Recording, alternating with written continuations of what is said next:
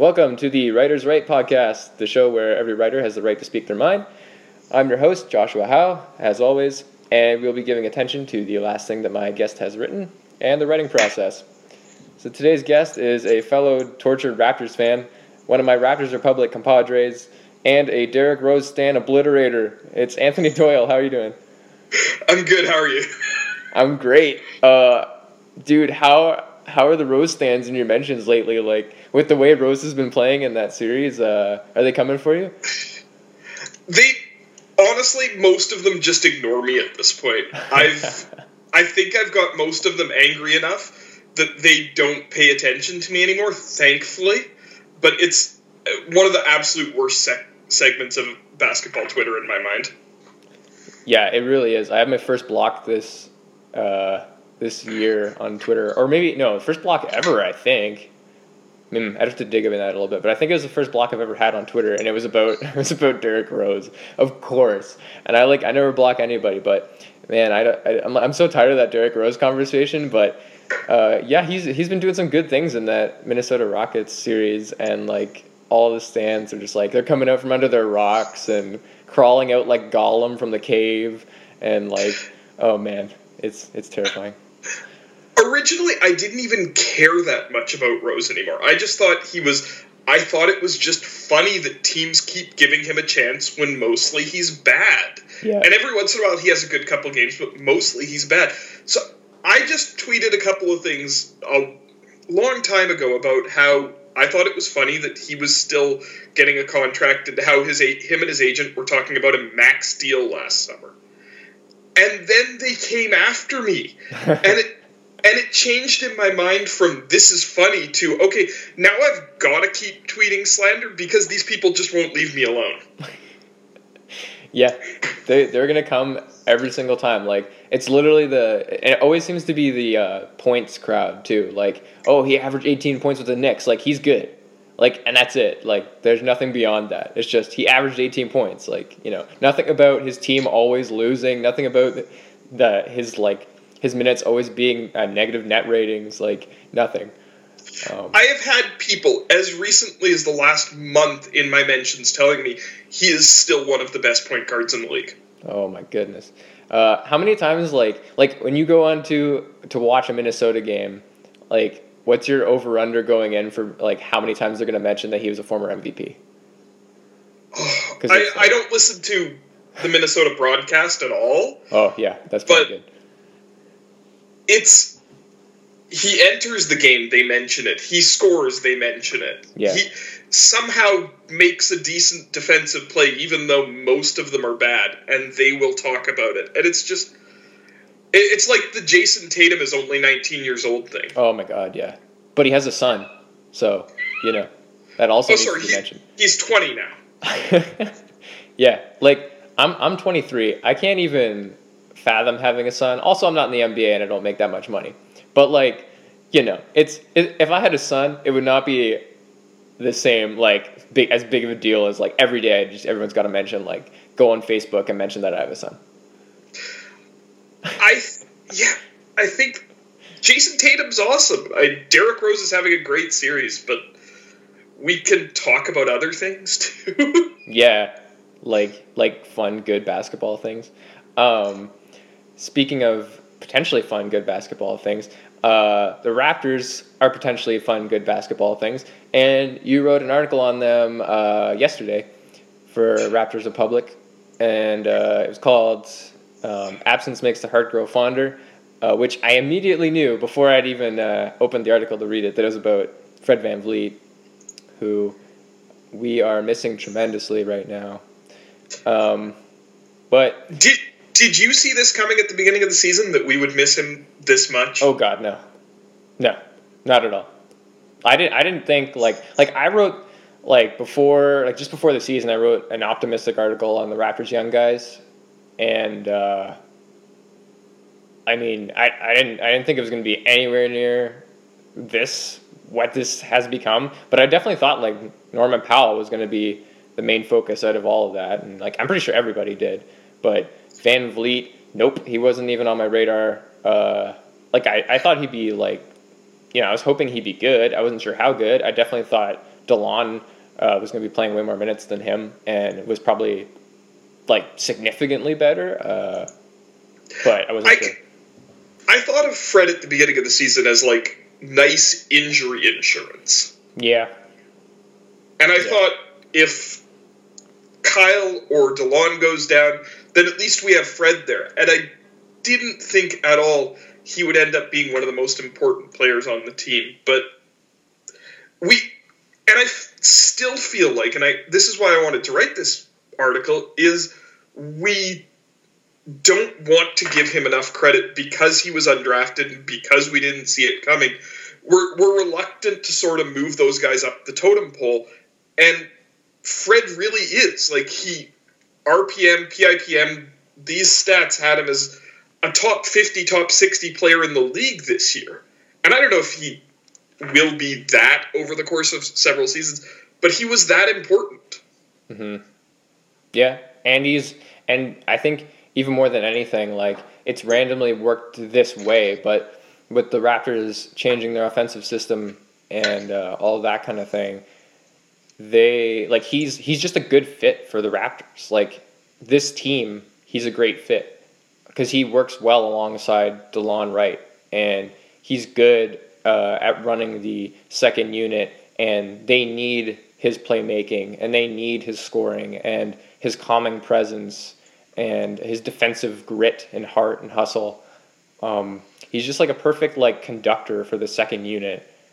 He'd be good on other teams. Like, it's not like he wouldn't be good. But it's just like this particular group, and he's created such a chemistry with them. Like, he's just like a perfect fit. Like, he's the ultimate cog in this Raptors like second unit system, and even such to the point that like Casey started putting him in the closing lineup, and like it worked wonders. And we're 4 games in with Game 5 tonight, and we're still trying to figure out exactly who we want to put in those minutes to close games. Yeah, there's been a lot of talk about the end of Game 4 and how the Raptors reverted to old tendencies. Yeah. And I kind of went back and watched Game 3 and 4, and I'm coming more and more to the conclusion that that's who the Raptors always want to be. Is DeMar DeRozan, part of what makes him so great is he has an attitude of, I'm going to beat the defense on this possession. And he's moved this year more to, we're going to beat the defense on this possession, but he still wants to be that guy who, he's the guy doing it. And that's not a bad thing, but that's something that you have to temper a little bit. You need the guy beside him in the backcourt to be somebody who tempers that. And Kyle Lowry can be that guy. Sometimes he won't because he's temperamental himself. DeLon Wright's not really that guy. He wants to also attack all the time. And Fred's that calming presence. And that just, like, he's almost always going to make the right play. And that lets you rest Lowry, which I don't know how the Raptors do it without Fred in the lineup. I just don't know how you get Lowry minutes to rest tonight.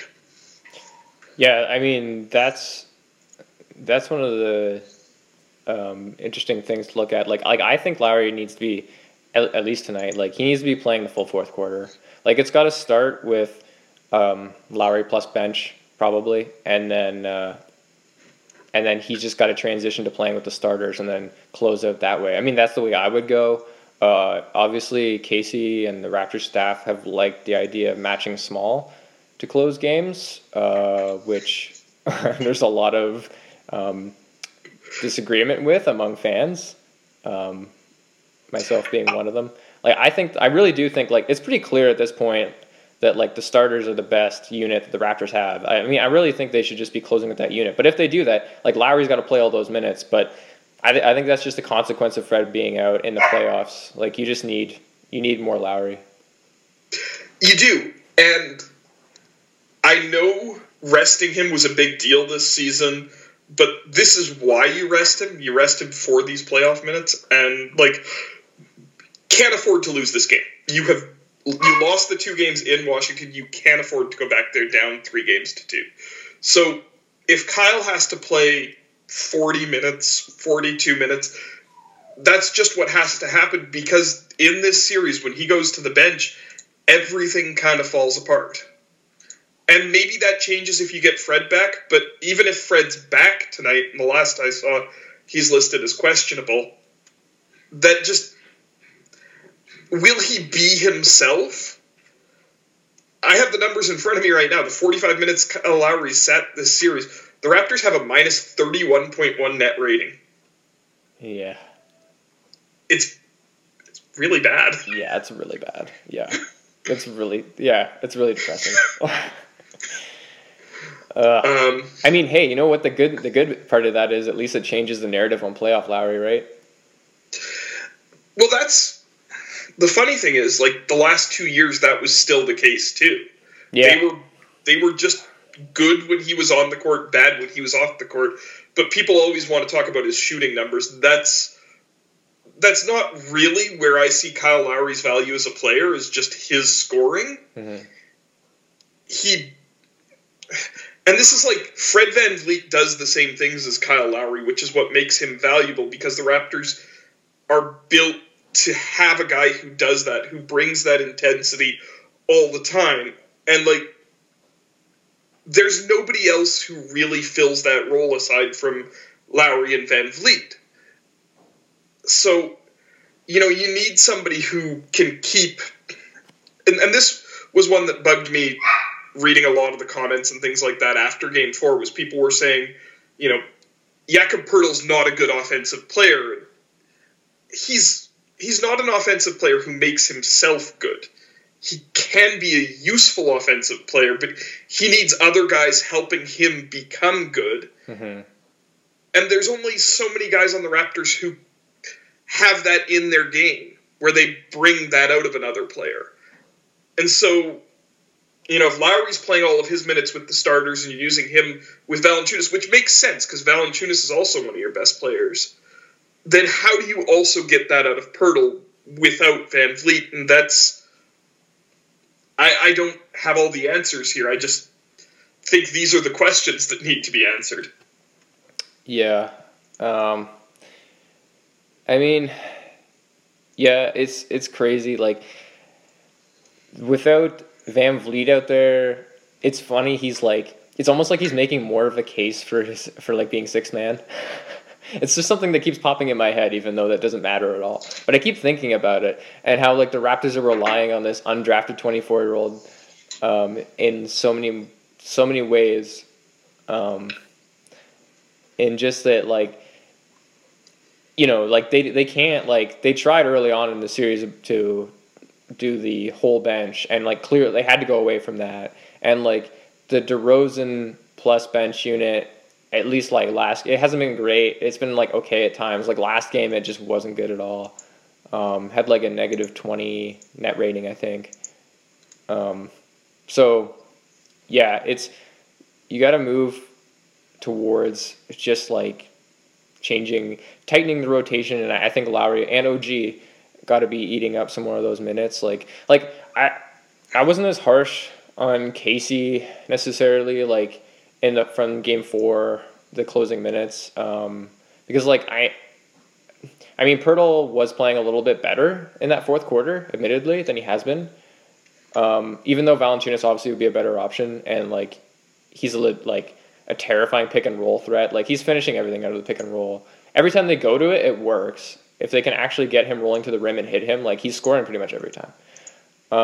But, like, I was so much more focused on the fact that DeRozan seemed to feel like he had to take over offensively because of the lack of offensive threats in the front court with, like, Poeltl, who's, like, an okay roll man. But, like, they weren't running much action at all, and, like, you know, Poeltl was coming up to set screens, but other than that, that's pretty much it. And, like, and this wasn't the game either. Like, DeRozan wasn't out here having, like, you know, a fantastic game. Like, he'd been missing jumpers all night long and stuff like that. So it became such a focus, like, on that end that, like, I almost forgot about what Casey was doing with the lineups. It was so distracting. Well, and Pascal Siakam's been a little bit of a non-factor, and he's so important to that bench offense too, because he has to be generating chaos somehow, yeah, to be effective. And CJ Miles just couldn't shoot in the games in Washington. No, although they have been covering him a lot better since the first 2 games.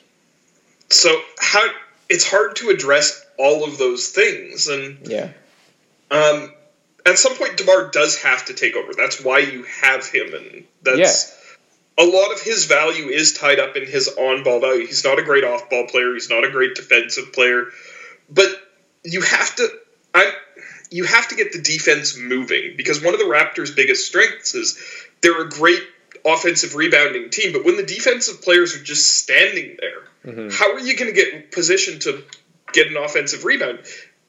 They're always going to box you out if they don't have anything else to do. So you have to have off-ball movement or ball movement or something to get the defense moving, because, and this one I feel like has been an issue for the Raptors for years. It's so much harder to do anything against a defense that isn't moving, because they can't make a mistake if they aren't doing anything. Yeah. Washington's not that good of a defensive team. They're going to make mistakes if you put them in a position to make mistakes. Mm-hmm. And I'd like to see the Raptors doing that. Just set an off-ball screen. Pirtle's a pretty good screener. So is Siakam. Yeah. But also play better defense so you can get out on the run. That's also hurting the Raptors, is they aren't generating many transition opportunities right now. Yeah, that's been one of the biggest issues. Going off of every single Raptors miss is basically resulting in Wizards points. Like the Raptors will miss and then the Wizards take it and they're gone. They're shot down to the other end and they're scoring either on a transition 3 or Wall is just terrorizing on the fast break. It's been pretty brutal. The Wizards they were a pretty moderate team in the regular season of attacking in transition, how often they did it, but they're really good at it when they actually do it. I think they're upper 80s in the percentiles. So yeah, they're really good once they get out in transition, which is a problem because every time the Raptors miss, they're just getting out there. And then the Raptors, they seem to be a little all over the place and scrambling on defense in transition, which hasn't been great. There have been pockets where the Raptors have played really well in transition, but in defense. But from the last couple of games, it's just been they just look lost on a lot of those possessions. The starters have been really good, like you said earlier. Yeah, the starters have been good.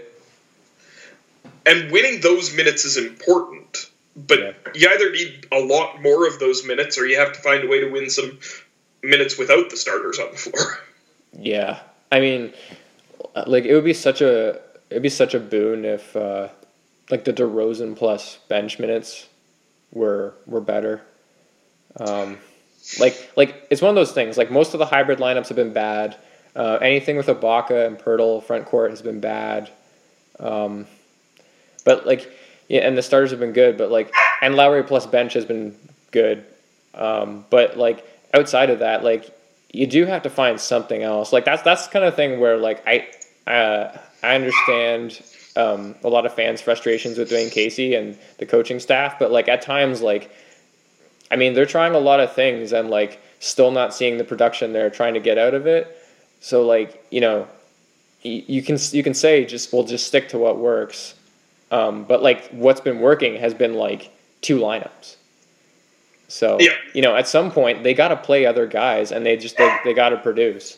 So it's about figuring out how you get those guys to be more successful, like Siakam, for example. And what do you do about Norman Powell? He was supposed to be a big part, especially with Fred VanVleet out. And all season, Casey kept trying different things to get Norm being productive, and they found some ways toward the end of the season. Yeah. And then in the playoffs, he's just kind of been a disaster because you don't want Norm to be a primary ball handler on the floor, but that's what they need right now. Mm-hmm. And I knew in game 2 or game 3 where they started putting Norm out in Fred's normal minutes beside DeLon, I knew that wasn't going to work because Fred is the steady hand. Mm-hmm. he's the guy who controls the offense. That's not Norm at all. Nope. Not at all. He's Norm sporadic. puts the ball on the floor. It's a complete adventure. You might get brilliance. You might get an absolutely horrible possession, and you shouldn't depend on him for that. So if you're going to use Norm, you have to find a place where you're not asking him to do something that's not in his game. Yeah. Yeah. It's one of those things, like, he's fallen out of the rotation now, obviously. I thought that was one of the better things that Casey did, like, his last game was, in Game 4, was tighten the rotations more. Like, he didn't play any Bebe minutes, didn't play any Norm minutes, didn't play any Lorenzo Brown minutes. I thought that was a good decision. It's one of those things, like, it's kind of a risk every time you put him out there. Like, there's that slim chance that he might turn into the Norm from that Milwaukee series last year, but it's just like it's been a whole season of that guy just isn't there, and yep. It's one of those risks that, like, at this point, you know, like, this game is huge, like you said, like, you can't lose this game, so, you know, that's a risk you probably aren't going to take. Even though he's one of the few guys that, like, he can create his own shot and get his offense going and on his own, and, you know, theoretically should be able to do something, to make some kind of impact, but he hasn't been able to do it. Yeah, and I think one of the other things too is, like, Van Vliet, he's so calm and reassuring, his presence and his leadership, but also, like, he doesn't turn the ball over. And that is something that in this series it would be huge, because the Raptors, like, just keep throwing it away right now, and it is so frustrating.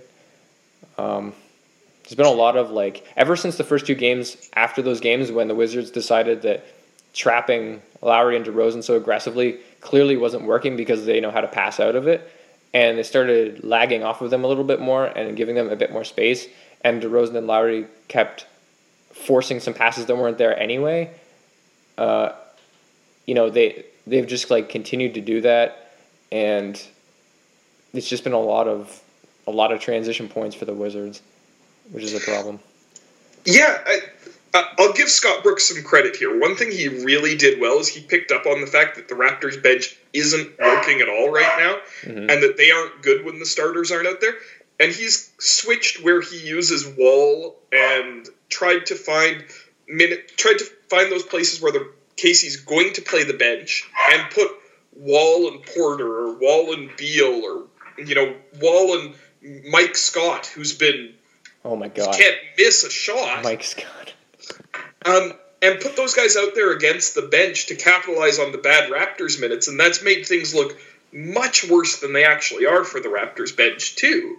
So Casey has to find a way to those, you know, the end of the first, the end of the third, the beginning of the second, the beginning of the fourth, find something useful there that doesn't bleed massively. And you can bleed a little bit because the starters are winning their minutes, but you can't be losing by 10 points over a 2-minute stretch every night. No, you just can't. And, like, one of the most frustrating parts of Game 4 too was, like, the Raptors. Obviously, like, they were up late, and, like, they were tied up until the last couple minutes. They lost the lead, but they had, like, you know, when the Lowry and bench unit was in early in the fourth, like, that it worked. They went on, like, a mini run, and then the Wizards called a timeout, and then things slowly started to fall apart after that. But, like, you know, like, even when the Raptors haven't been playing, like, they're playing basically, like, as bad as they can almost right now. They just look a lot, like, discombobulated a lot after those first two games. And they, like, you know, they're still in these games. Like, obviously, like, they ended up just letting Game 3 get out of their hands. But, like, they were still had the chance to win Game 4. Like, they weren't playing particularly well, even though I thought Casey coached, like, a perfect first half. And it was a tough one still, but, like, they were fighting, and, like, they were up, like, 8, just, like, you know, early in the fourth. Like, they still should have probably pulled out that game, but they just couldn't do it. Ended up throwing it away. And Mike Scott, by the way, he's shooting 69% from the field right now. It was 90-82 with 7.5 minutes to go. Yeah. And then, like, the rest of the way was a 24-8 Wizards run. Yeah. And somehow the Raptors have to get away from playing Serge Ibaka and Jakob Poeltl together because it has never worked all season. Yep. And that's what we decided to close the game with, and it didn't work. Yeah. I mean, Poeltl's a really nice player, but you can't play him 15 minutes straight to close a game. Mm-hmm. Especially not when Jonas is also a really good player, and you have him and, I mean, I don't know if OG was healthy, but those two guys sitting on the bench who just make so much more sense when you have Lowry, DeRozan, and Ibaka out there. Yeah. So, the other one that Dan Hackett and I were talking about this on Twitter yesterday. If Jonas Valanciunas is not going to close, and he's not going to play more than like mid-20s minutes, his foul trouble doesn't matter. Yeah, that's if true. He picks up 2 fouls in the first 3 minutes, that should not be an issue. You're not going to play him a lot, and you're not going to play him to close. Use his 6 fouls. Yeah. Yeah, it's kind of weird. I'm always confused by the way that Valanciunas has been used. Like, his whole Raptors career has just been kind of weird in that regard. But, yeah, I mean, the case for having him out there, it makes a lot of sense. And like, OG, too. Like, he hasn't played any fourth quarter minutes at all, OG. Which to me is, like, kind of crazy. Because, like, I feel like most of us thought, even before this series, that like OG should probably be closing against this team and most teams because he's our best defender and he's almost always suited best to guarding whoever the opponent's best player is, and like he's been really good when he's been guarding John Wall. Yep. There's no argument against it that I can see aside from maybe he's not healthy now. Yeah, I guess so. It's weird because like even in the games where he wasn't healthy, it wasn't happening. Obviously, they won the first 2 games, so it didn't really matter, I guess. But yeah, like now their health comes into it. I don't know. I mean, I know a little less so last night, maybe a couple times. Like sometimes he gets caught on a screen or two when he seems this way. But like I know in Game 3, like he was gassed after a little while, because he's not used to playing so many minutes. He was like, they basically like kept him around 20-ish max. Well, also it plays a part that I don't think Markieff Morris and Marcin Gortat have set a single legal screen in the entire series. No, which by the way, it's so frustrating seeing like I know, like, I don't tweet this much when I'm, like, watching the games because I know I'm just going to get, like, berated for it. And, like, I don't really, like, want to talk about officiating too much. I did it, like, once this season, and, like, that was enough. But, like, Poeltl gets called for so many ticky-tack calls. And it's not like it started in this playoff series. Like, it was all season long. He gets a lot of ticky-tack fouls. And, like, he'd be getting so many, like, calls for like illegal screens, and I'm like, but what, like, have you been watching the Wizards? Like every screen they set is like illegal. This is my issue with Poeltl's fouls is it's most of the things he gets called for are technically fouls, and they're also things that like 95% of the guys in the league will never get called for. Yeah. So it's by the book, yeah, it's a foul, but the way nobody sets screens legally. Not a single guy in the league does. Yeah, like Kevin Garnett wouldn't have had a friggin' career. Exactly. So, it's so frustrating watching the way Gortat sets screens because he has not set a legal screen in the series, and yet the Raptors are the ones getting called for illegal screens. Yeah, it is. It's really frustrating. Like I keep noticing it, and I'm like, sitting here like, oh, okay, like I'm not gonna tweet about. I keep resisting tweeting about it, but it is so annoying. He just gets called for so many things, and like, that's kind of become part of his reputation is like that he fouls a lot. He just fouls a lot, and like the Raptors as a team foul a lot, and like we've had foul trouble the last couple games. But yeah, a lot of those fouls are like Yeah, like ticky-tack calls, like bumps, like little bumps or whatever here or there. Like, I don't know. Sometimes even down when he's down in the post, like he'll be like fairly straight up and still get calls, and I don't know. I don't know. The one on Steph in the first Wizards or the first Warriors game when he had the beautiful closeout on Steph late in the game and got called for it. It was just like, yeah, that one always sticks in my mind. But hey, we've got Mark Davis as the lead referee tonight, so I'm sure it'll be fine. Yeah, somebody's getting ejected tonight. I was talking about what was it? I was on a podcast a little bit ago with one of the Rapture guys, and somebody from Bullets Forever, and like we were just talking about like how it's been amazing that like there's been a couple scuffles and stuff, but none of them have been Morris and Ibaka. But now that Mark Davis is reffing tonight, like I feel like it's almost a guarantee that tonight is the night that Ibaka and Morris are just gonna go fisticuffs. Ibaka scares me so much with Mark Davis because he wants to fight everybody in the league. Yep. He really does. I don't like focusing on the officiating, and I feel like people do too much. Mm-hmm. And I tweet about it sometimes, but like the games the Raptors have lost, they've lost honestly. The games they've won honestly. Even though in most of those games, both teams probably had a case for complaining about the refs. Yeah. Because the refs have been bad. They haven't been biased. They've just been bad. Mm-hmm. Yeah. I think that's the case in a lot of games. Like you can almost always like look at a narrative from both sides. Well, Bradley Beal fouled out in Game 4 on an absolutely terrible call. Oh yeah, that was a terrible call. He was just standing there, like he didn't do anything. He literally just stood there, and then DeRozan rebounded and kind of like ran into him, and he just fell over. Like he didn't foul him. If the Wizards had lost that game, they would have had a completely legitimate complaint on that call. Yeah. Plus, he was killing us too. Like he was he had like 30-something points at that point, right? In a weird way, I actually think that worked in their favor because they rallied around the bad call and that helped them sort of build to the win. But sure. It was a mess, and I hope tonight Mark Davis isn't part of the story. I wouldn't bet that he's not going to be. Yeah. I hope so as well, but man, I don't know. After watching that one game, that game was the game, the OKC game. That was the game that like, that's like it's kind of a weird turning point in the Raptors season in some ways.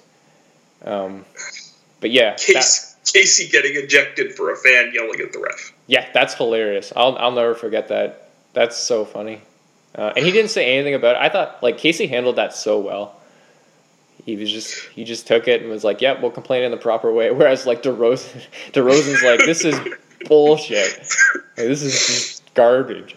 And I was like, "Yeah, he's right. He's kind of right, but also he's gonna get fined." Tonight, the Raptors just have to not play to the refs, and that concerns me too because they do get caught up in doing that sometimes. Yeah, well, I was, like late on some of those shots late in Game 4. Like DeRozan had that one spin into the lane. Like he had a couple of those earlier, and he just like was putting Wizards in the spin cycle. He had that one near the end, and like he got hit like going to the rim, and they didn't call it. And like I understand, like that's got to be frustrating, especially when you're like a star on the first place Eastern Conference team. You'd probably feel like you should be getting those calls, but yeah, like you can't fall victim to the non-calls like the Raptors have in the past. Well, the big thing is like the refs are gonna miss calls. Yep. But if they miss a call, you have to get back on defense right away. You can't be caught up at the other end of the court talking to the ref about the call that they missed because you're going to be giving up a bucket at the other end, and that has hurt the Raptors in the past. But I'm not as concerned about that tonight. The Raptors are a good home team, and I keep coming back to that. The best home net rating in the league all season long. They're back at the ACC. They should win. Yeah, they should. Yeah. I mean, yeah, I was surprised they lost Game 4. I mean, somewhat surprised. I was decently surprised they lost Game 4. They have to win tonight, like we've said. I think they'll win. They'll win tonight. I picked them in 5, so that's totally gone. That is just out the window now. I had 5 as well. Yeah, I think a lot of us did. 5 or 6. The people who have 6 still have a chance. On the plus side, the Indy Cleveland series is currently a mess too, so we aren't going to be facing a rested opponent in the next round. Yeah, that's a good sign. I'm hoping that series goes to 7, just for the extra time, and also because that way LeBron's played like 400 minutes in the first round. Yeah, because like I do think the Pacers have a chance to win that series, but like they've kind of had a couple games now where like the ones they've lost, they almost like they should have won almost. Like if it wasn't for Kyle Korver going off in the last game, they might be up 3-1. So, and in their first loss, they shot like 18% on jump shots or something, and they lost by 2 points. Yeah. Like if they could have hit a jump shot in the games they lost, they'd be up in the series, and they should be up in the series because they've been the better team. Yeah, I think LeBron looks tired, man. He absolutely does. He hasn't played 82 games in how many years, and he's not young. No. Yeah, but if it does go 7, I think the Cavs are moving on. Like I don't think you beat LeBron in a game 7. No, I would agree with that. This is where I come back to for the Raptors. If they get out of this series, I still think things are set up pretty well for them to go to the finals. Yeah. They should be favored against Cleveland or Indiana, especially if whoever comes out of that series is tired, and both of those teams rely on their stars way more than the Raptors do. Mm-hmm. So, Oladipo's carrying a huge load. LeBron's carrying a huge load. DeMar and Kyle aren't carrying that kind of load for the Raptors this year. No. And then you get to the ECF, you're probably seeing Philly, but that's still a young Philly team, and the Raptors have matched up pretty well this year.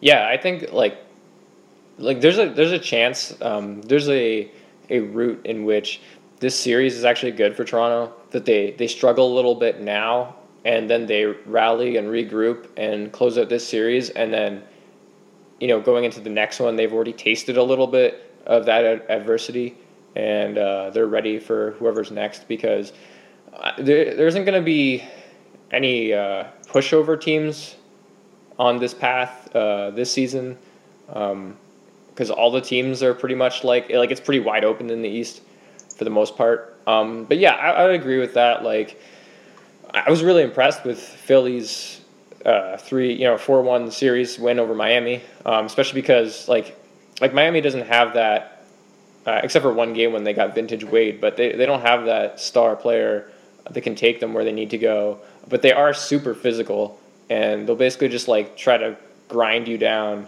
And for a young team, sometimes that gets in your head and stuff. But it didn't for Philadelphia, so I was impressed with them.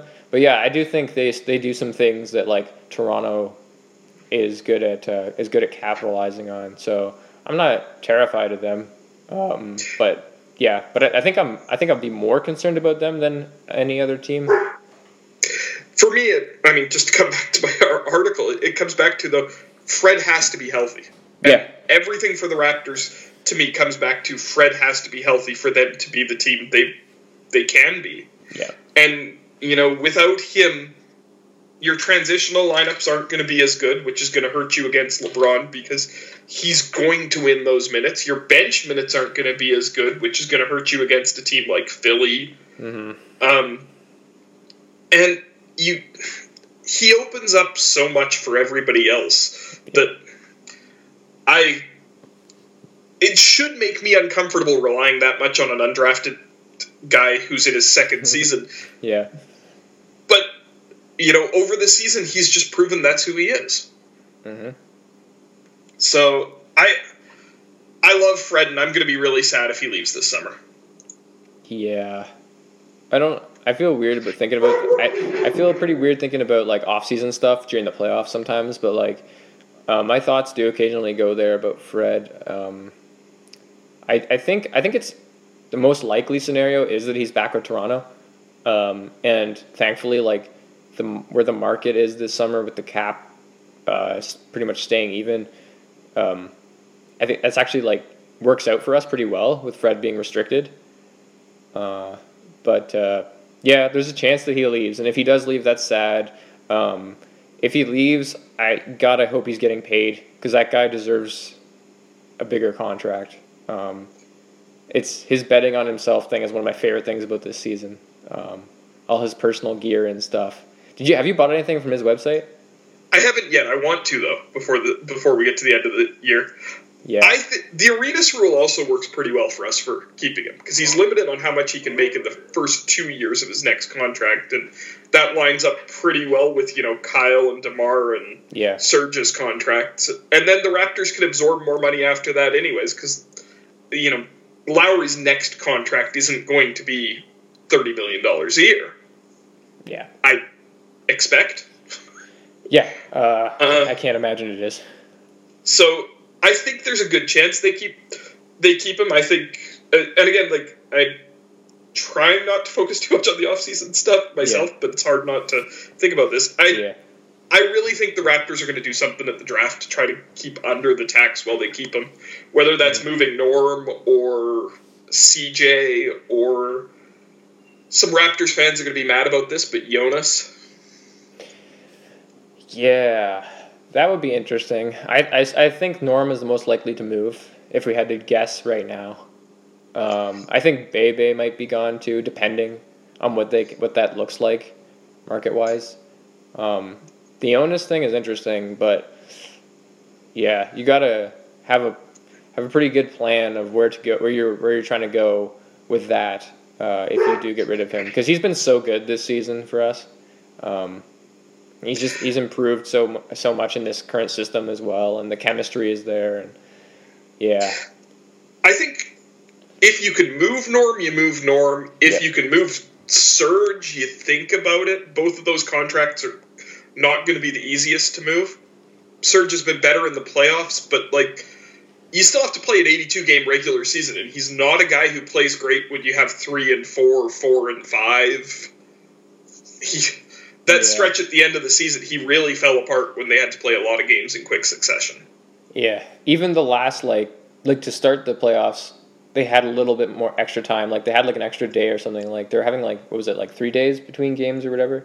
And like he looked amazing in those first 2 games, and like he's still been good, but he hasn't been as good as he was to start. And like the time has shortened a little bit between games. I wonder if that is affecting him at all. His numbers all season have been the more rest he gets, the better he is. And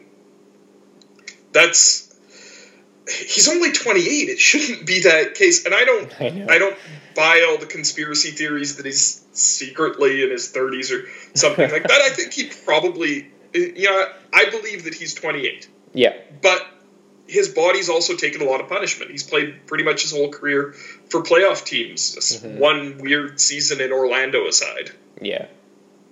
That's like the Thon McClure theory, I guess.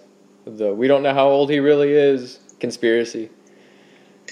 I think those are funny to talk about, but I don't really buy them. Yeah. So. I don't believe it either. I believe he's 28. I mean, like, he knows what Snapchat is. He's not that old. Van Vliet, we miss him. He needs to come back. Looking towards Game 5, I doubt we're going to have him still. Once I learned that was a separated shoulder, like, my concern for him went much higher, and it made a lot more sense to me how he looked when he was out there, now that I know it's a separated shoulder and not like, they started off saying it was a bruise, and then it's a sprain, and now we know he separated it. That's sort of the Raptors' history for dealing with injuries, too. Yeah. Unfortunately, something that I've had a few Twitter conversations about, and I've talked to a few people about. It's the Raptors over the last couple seasons do not have the best history with injury guys, both in terms of how they report them and bringing guys back too early. I mean, you talk about Kyle's elbow last year. Yeah. Everything Damari Carroll went through while he was a Raptor.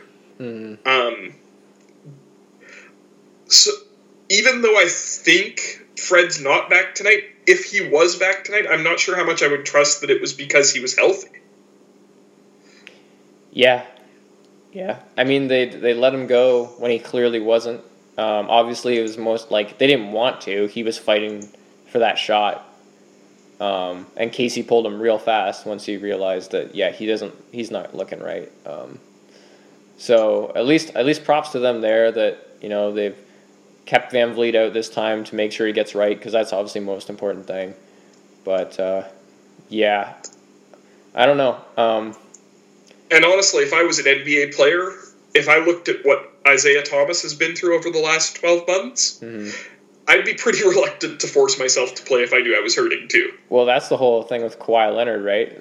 Like, a lot of people are thinking that his camp is after watching the whole Isaiah Thomas thing. And like a lot of injured players will be doing this now, that, it's not worth it after watching what happened to him to come back and play through that injury, because loyalty's not a thing in between players and organizations. No, Isaiah Thomas lost a lot of money because he decided to play those playoff games. Yeah. And he's going to go into this summer a free agent. I don't think he's going to get a very big contract. No. And that's a guy who was getting MVP votes just a season ago. And that sucks. And for Fred, as a free agent this summer, if he forces himself to play at Game 5 or Game 6, and then that shoulder gets hit again, and he separates it again, or worse, he could lose a lot of money. Yeah, so it's true. And as much as I'd love Fred back, I don't want him to hurt himself either. Yeah, no, for sure. Yeah, definitely want him back healthy. I mean, he's also he's still young for sure. He'd heal a little quicker maybe, but yeah, like I don't know. He's got to get healthy first. I'd much rather have the Raptors maybe go through some struggles and come through this series without Van Vliet having to fight a little bit more, and then maybe figure some things out about themselves, and then go into the second round and have Van Vliet come back at some point during the second round if possible. That seems to be okay for me. I mean, the Raptors, all the talk about they need Van Vliet. At some point, yeah, they do, but I don't think they need him in this series. They won the first 2 games without him. They can win this series without him.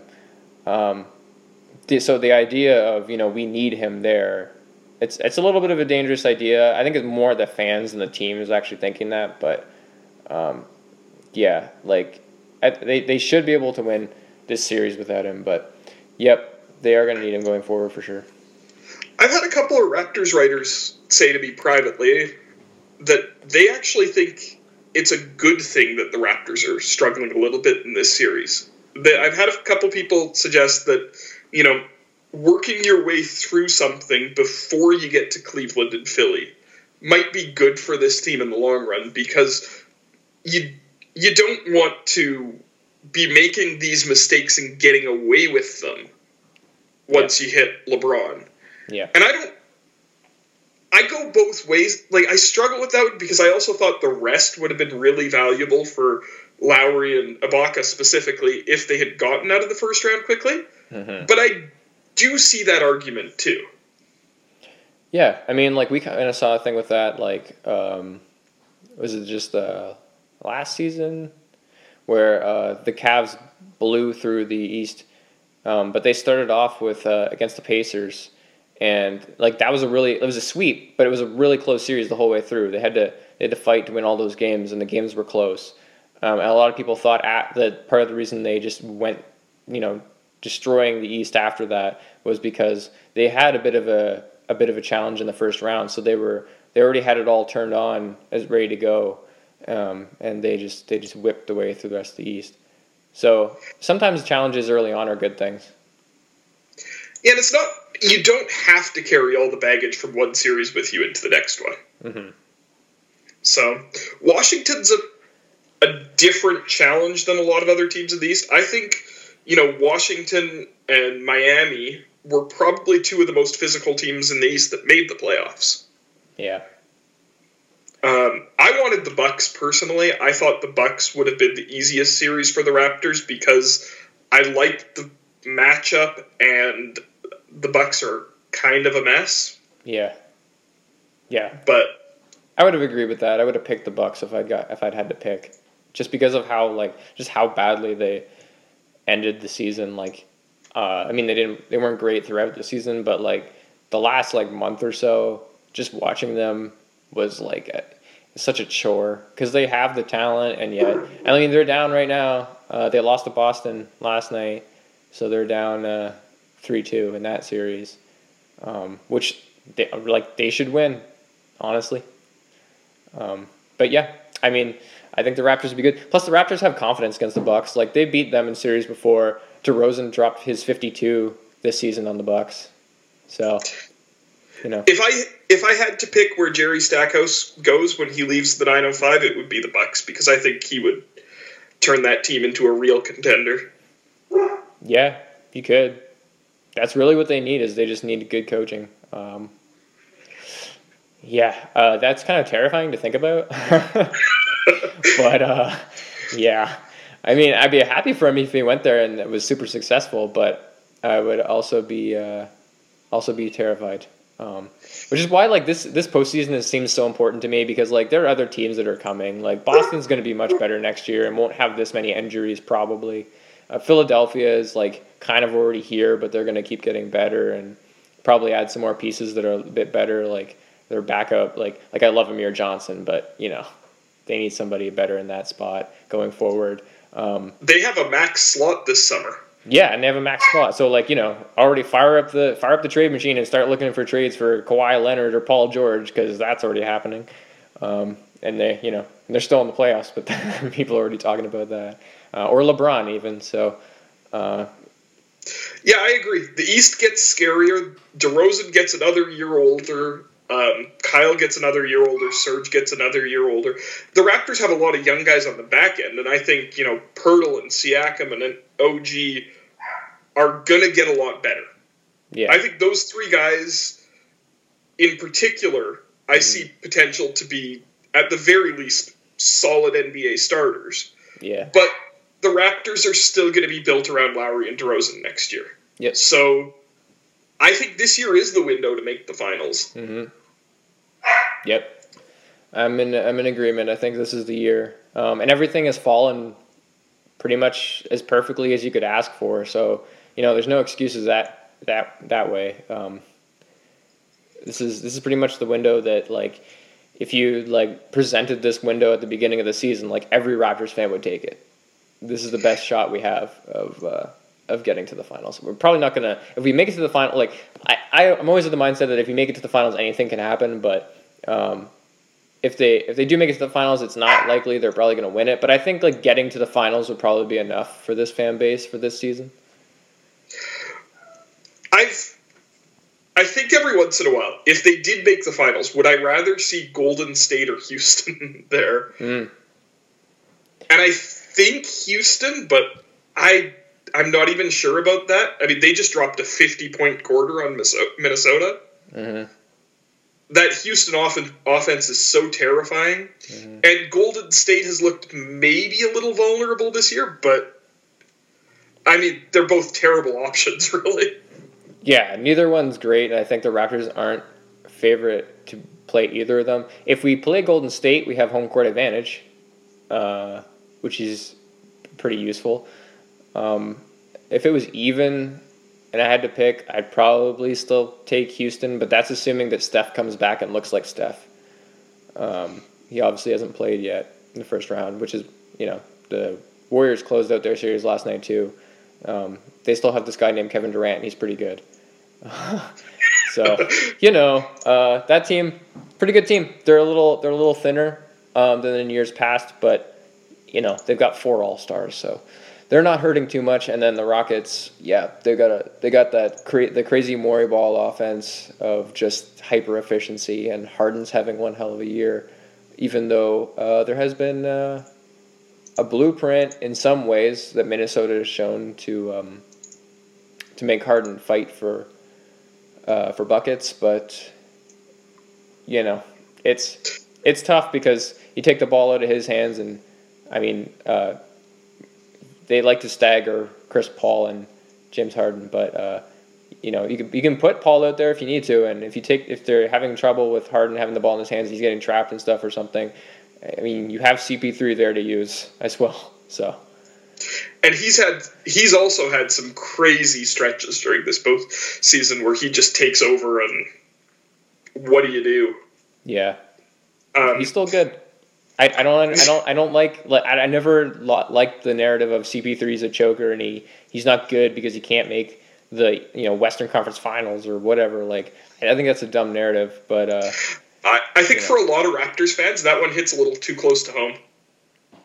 Yeah, because we have the same narrative with our guys, and it's true. I also feel kind of the same way about DeMar and Kyle in the playoffs. I feel like they have struggled, and also maybe the narratives are a little oversold. Yeah, I'd agree with that. At least in terms of like what they've actually produced in the end. Like, they made the conference finals and took 2 games off Cleveland. That happened. I mean, they didn't look good when they were doing it, but they did it. And they played that whole series pretty much without Jonas, who was their best player for the first 10 games of the playoffs. And last year when they lost in 4 to Cleveland, they barely had a functional Kyle Lowry in the series. Yeah. They haven't played a healthy series against Cleveland yet. Nope. And that's one of the things about Lowry too, is like just in general, like why everybody's so hyped about him getting the rest this year is because like every season he comes into the playoffs injured. Every single time. And this is the best Toronto team and the worst Cleveland team, so I'm a believer that Toronto can get past LeBron if that's what happens in the next round. Of course, have to close out Washington. Yeah. I just think this series is still a Raptors win. I don't buy that they're losing the series yet. I'm worried about tonight. Yeah, if they lose tonight, oh my goodness, it's going to be just crazy hell. You know what? This is something I've been thinking about. You know how MLSE, they're putting on, like, the Raptors are going to have the big screen for people to go watch, and the Leafs are also going to be on because they're playing their Game 7 tonight in Boston. And TFC, too. And TFC. Yep, and there's also a Jays game tonight at 7. So there's like all Toronto sports. But like if you have a bunch of Raptors fans and Leafs fans in the same place, and if the Leafs lose Game 7 and if the Raptors lose Game 5, like, I do not want to be in Toronto tonight. No. That's terrifying. Like, there's going to be like riots or something. I don't know. And like even like... Is that worse than if you end up with one really mad fan base and one really happy one? It might be, yeah. Like, the combinations aren't great either. Because, like, even when, like, some teams win, like, the fans, like, basically riot anyway. Like, if the Leafs win Game 7, their fans might just be going ballistic anyways. So it almost might not matter if the Raptors win or lose Game 5. But, yeah. But I think if they both lose, that's going to be the worst case scenario. I'm not actually a Leafs fan. I'm not from Toronto. I'm a Raptors fan, but I'm not from Toronto, so it's just... But I get the way those Leafs fans feel because I understand the history of the franchise, and yeah, if they lose tonight, if they win tonight, it's going to be insane for Leafs fans. Yeah, it's going to be huge. They were down, like, I don't really follow NHL either. I'm not a hockey guy. I'm not a Leafs fan either, but I think they were down like 3-1 or something, right? So yeah, they were down 3-1. I've heard a lot of Leafs fans talking about how amazing it would be to be the team that comes back from 3-1 against Boston. Yeah, and they just lost to Boston. Like, I feel like it wasn't long ago. I could be totally wrong, but it was like a few years ago. They were playing Boston in the first round, and they lost to Game 7. So yeah, could be redemption there. But yeah, so Raptors Game 5 tonight. Without Van Vliet, probably. Um, I'm interested if they're going to use, like, if the Raptors if they're really so focused on closing small or just going small in general, which I still don't really think is the greatest idea. Like, I've been preaching since the beginning, like before this series, that like size is the advantage because the Wizards they're not a good rebounding team, and they're not, except for offensively, at least in this series. And they're not a good rim protecting team, and they're not good at stopping points in the paint. So whatever, I'd prefer going the size way. But if the Raptors do want to fight small, do you think we should be seeing more of Siakam? Because Blake wrote this great thing today on Raptors Republic about him guarding Wall, and that was fun to see in Game 4. Yeah, I think I'd like to see Wall facing, OG as much as possible. Yeah. DeLon for some minutes. And then if those two guys aren't there, I think Siakam's your next guy for defending John Wall. Yeah. I'd like to see them take advantage of him more. I'm still not a fan of the small look, though. Yeah. And Siakam and Jonas haven't been that great together this year, so I don't really know how you buy those minutes unless you want to go starters with Poeltl and Siakam. But again, you have to be getting more minutes for your best offensive players because you have to score. Yeah. And that's Valanciunas. Yeah. So there's a little bit of a logistical problem there for me for putting Siakam on Wall. Maybe if Brooks continues to go Wall against the Raptors bench, that's where you do it. Mm-hmm. Yeah. Yeah, I could see that. It does become a little bit tougher. It's one of those things, yeah. I mean, I'm not sure. Because I really do think Valanciunas should be getting the more minutes, or the minutes he deserves. Like, obviously there's been the foul trouble and, like, had some defensive issues, like, both of which are things that have gotten him pulled. But, like, it's not like many of the other options have been a lot better. So, I don't know. Plus, like, I think Valanciunas actually hasn't been as bad defensively as some people are making it out to be. Like early on in the series he was great, but like a lot of it's because like of a couple times it's been overreactions to shooting. But like if the guards, the perimeter players can keep guys at bay for the most part, or at least funnel them, then usually Valanciunas is fine. It's always when he takes that extra step out to come help, and when the plays the Raptors defender's already been broken down a little bit, and then Gortat literally just stands there and waits for the pass because he knows he can just lay it in, and Valanciunas isn't fast enough to recover on those. This has been one of my things all season, is Raptors fans see a point guard hitting a layup over the center at the rim, and they say, oh, terrible defensive play by Valanciunas or Poeltl or Bebe. Yeah. But if, the opposing point guard is meeting your center at the rim, half the battle's already been lost. Yeah. And, the guys on the perimeter have to keep guys in front of them. That's something that when the Raptors do it, they're great this season. When they don't, their defense is a mess. Mm-hmm. They're not great at helping the helper when the center has to help, which creates a lot of offensive rebounds for the opponent. And Jonas isn't going to be the best rim protector. Wall's great at hitting layups over centers. So you have to stop him before he gets there, or at least slow him down. Direct him into the help instead of just giving him that straight lane. And that's something that I think is really important for how they defend him. I'm a little concerned about Porter, too. He hasn't hurt the Raptors that much yet this series. Mm-hmm. But a big Porter game could cost the Raptors a game, too. Yeah. Kind of waiting for Porter. It's weird because, like, they've made up for that kind of stuff with, like, Mike Scott being just, like, blistering hot. And, like, Ty Lawson surprisingly doing some things. And just, like, random guys off their bench. Yeah, but Porter's one of those guys that, like, he's a really good shooter. Was really good all season, and like for what he does, what he provides, he's a good player. And getting him going would be kind of scary. Yeah, he's pretty much been invisible for the most part. Like he's been good defensively, but for the most part, yeah, he's been he's been pretty whatever. Like which is weird to think about. Like I'd say Kelly Oubre has been like probably, I don't know if third best player. Like Mike Scott might be their third best player right now. I don't even know what to like.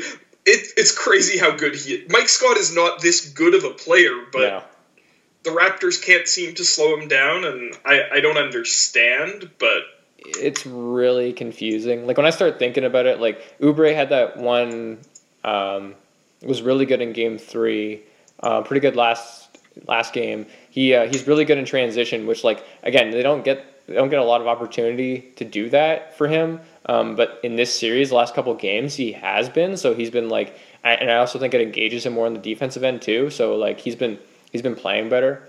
But like even with that, and with Porter not scoring so well, I do think that it really might be Mike Scott's the third best player. That's so weird to think about. Oh my god, he's shooting like 60%. The good news is that hopefully, like at some point, that's got to fall off. At some point.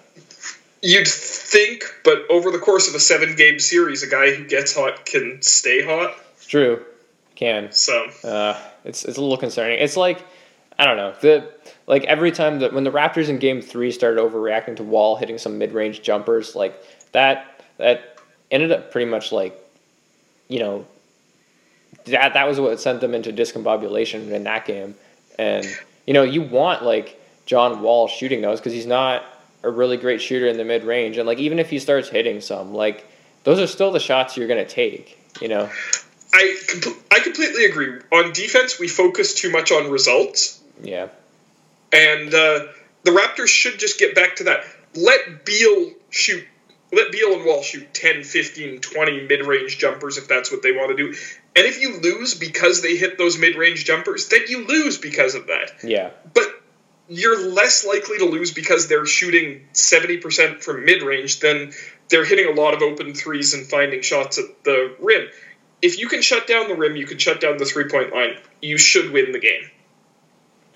Yeah, I mean, it's one of those things with defense. Like, there's some shots you just have to take. Like, you literally can't defend everything.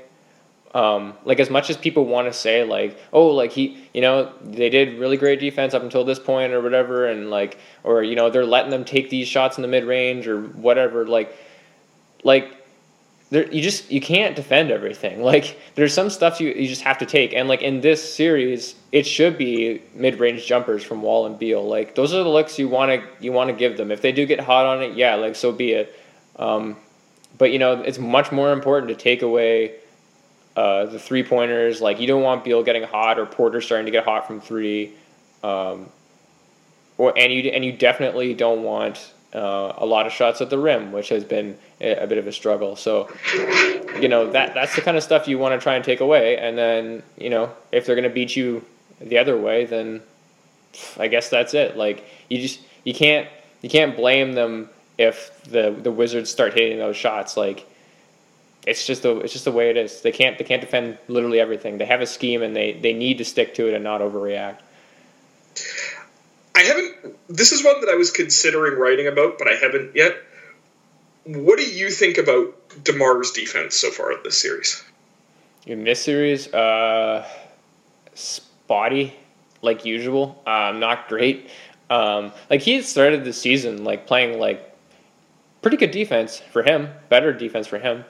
And then like towards the end of the season it just fell off and he's not good. But it's weird. It's weird watching him sometimes. Like there'll be a possession here or there where he just locks in and he becomes a good defender and he looks good and you're like, okay, where did that come from? And then the next possession he just like stands there and somebody blows by him or somebody just like he's just not looking in the right spot or something. It's weird. Like I'm always confused by his defense, and I never really know how to feel like because everyone always says, well, he's just a bad defender, and like a lot of the time, yeah, he kind of is, but like he knows how to be a good defender. I'm not sure exactly what it is, and it's obviously not like it's not like I would never ever accuse DeRozan of not trying hard, because literally that's like everything for him is his work ethic and trying, and he really wants to win. He's that guy. But yeah, I don't know. I've spent actually years trying to figure this out with DeMar, because he can look like a good defender and then he can look like he's not interested, but he wants to win. That's who he is. So how do you reconcile that with these defensive plays where he just like loses the man he's should be guarding, or he's standing in the middle of nowhere? And I don't know whether he gets too caught up in thinking about the last offensive possession, maybe, or something like that. But I've always been a believer that you can get away with a bad defender much easier than you can get away with an inattentive defender. Yeah. And like, if DeRozan's struggling on defense because he's just not that capable, that's one thing. Mm-hmm. But if he's not paying attention, that's a much bigger problem. Mm-hmm. And I think we've seen a little bit of the second with him in the series, especially during the rare moments where he's been asked to guard Beal. Yeah. That's been a problem. But yeah, I don't know, I don't know how much you can get away with that against Washington. I know you can't get away with that against Cleveland. No. And you definitely can't get away with that against Philly, because I'm assuming he's going to be the one guarding JJ Redick. Yeah, probably. At least so. Redick or Covington, and neither one of those is a guy you really want sitting open. No. So that's something I'm going to be keeping an eye on. I always struggle to write about DeMar's defense, though, because people get so defensive one way or the other, because he does carry a massive offensive load, and that matters, and it's hard to do that and be a great defender. Yeah. I always find that argument's a little weird to me. But whatever. I guess it is a thing, but also like, I don't think like that should be much of an excuse. Like, you're on the floor to play both ends. Like, I mean, it's part of basketball. Like, you can't excuse a guy not playing good defense just because they score a lot. Like, even if it is like them handling a big offensive load, like it's still half the game. Like, they still got to play defense. Yeah, I don't completely buy it either. Not a lot of great offensive players guard tough defensive matchups either, mm-hmm. But that's all you have in the playoffs. When you get to a certain point in the playoffs, teams are playing 5 threats on the floor. Yep. And, the Raptors starting lineup, part of the reason they're good this year is because they can do that too. Every time teams ignore OG, who's the easiest guy to ignore on the Raptors starting lineup, he's a great cutter. He's hitting his threes now. So the Raptors have those weapons too now, but so do the teams they're going against, and you can't hide a guy. Yeah. Yep, it's true. That's one of the things about, like, I think I might write about this soon. I haven't decided yet, but like OG's like, this is like almost like, he's been this good all season for the most part, obviously, but this is like a coming out party for him to be able to do this in the playoffs. Like, to be the guy we knew and thought he was or is, and playing like even better, than a lot of people could have hoped to this point. Just being like terror on defense, hitting his open threes, making great cuts, smart decisions, playing within his role, but also like trying to do as much as he can, to help, just help his team win and help like show that he can do more than the Wizards clearly think he can do. So that's been really great. I love OG. He's been the Raptors, arguably the Raptors MVP so far. And it's crazy to think, like, he basically didn't play his last year at college. He got hurt just into the season. Yep. He didn't have a summer league. He didn't have a training camp. Yep. He wasn't supposed to be healthy till January. Yeah. Like, the guy basically took a year off from basketball in one of the most important years in a guy's life. Yep. And then he became a starter for one of the best teams in the league. Mm-hmm. and he's still 20 years old. And I know I made fun of Boston fans earlier in the pod for saying that about Jason Tatum, but I believe OG is going to become a really good or possibly a great player. Mm-hmm. So much. I would trade him for very few guys in the league at this point. Yeah. And I think it's only a matter of time, too, before his, the best part about him is, he has a high basketball IQ. Those are always one of the best, those are the best things to see in young guys early. He already knows how to play the game and, where to find his spots and, when to cut and, all of this stuff to go along with his just physical gifts. And yeah, like you said, he's only 20, so obviously he's going to get better and he's going to learn more. And he still talks about how he doesn't think he's at his 100% peak athleticism yet, still coming back from the injury and stuff.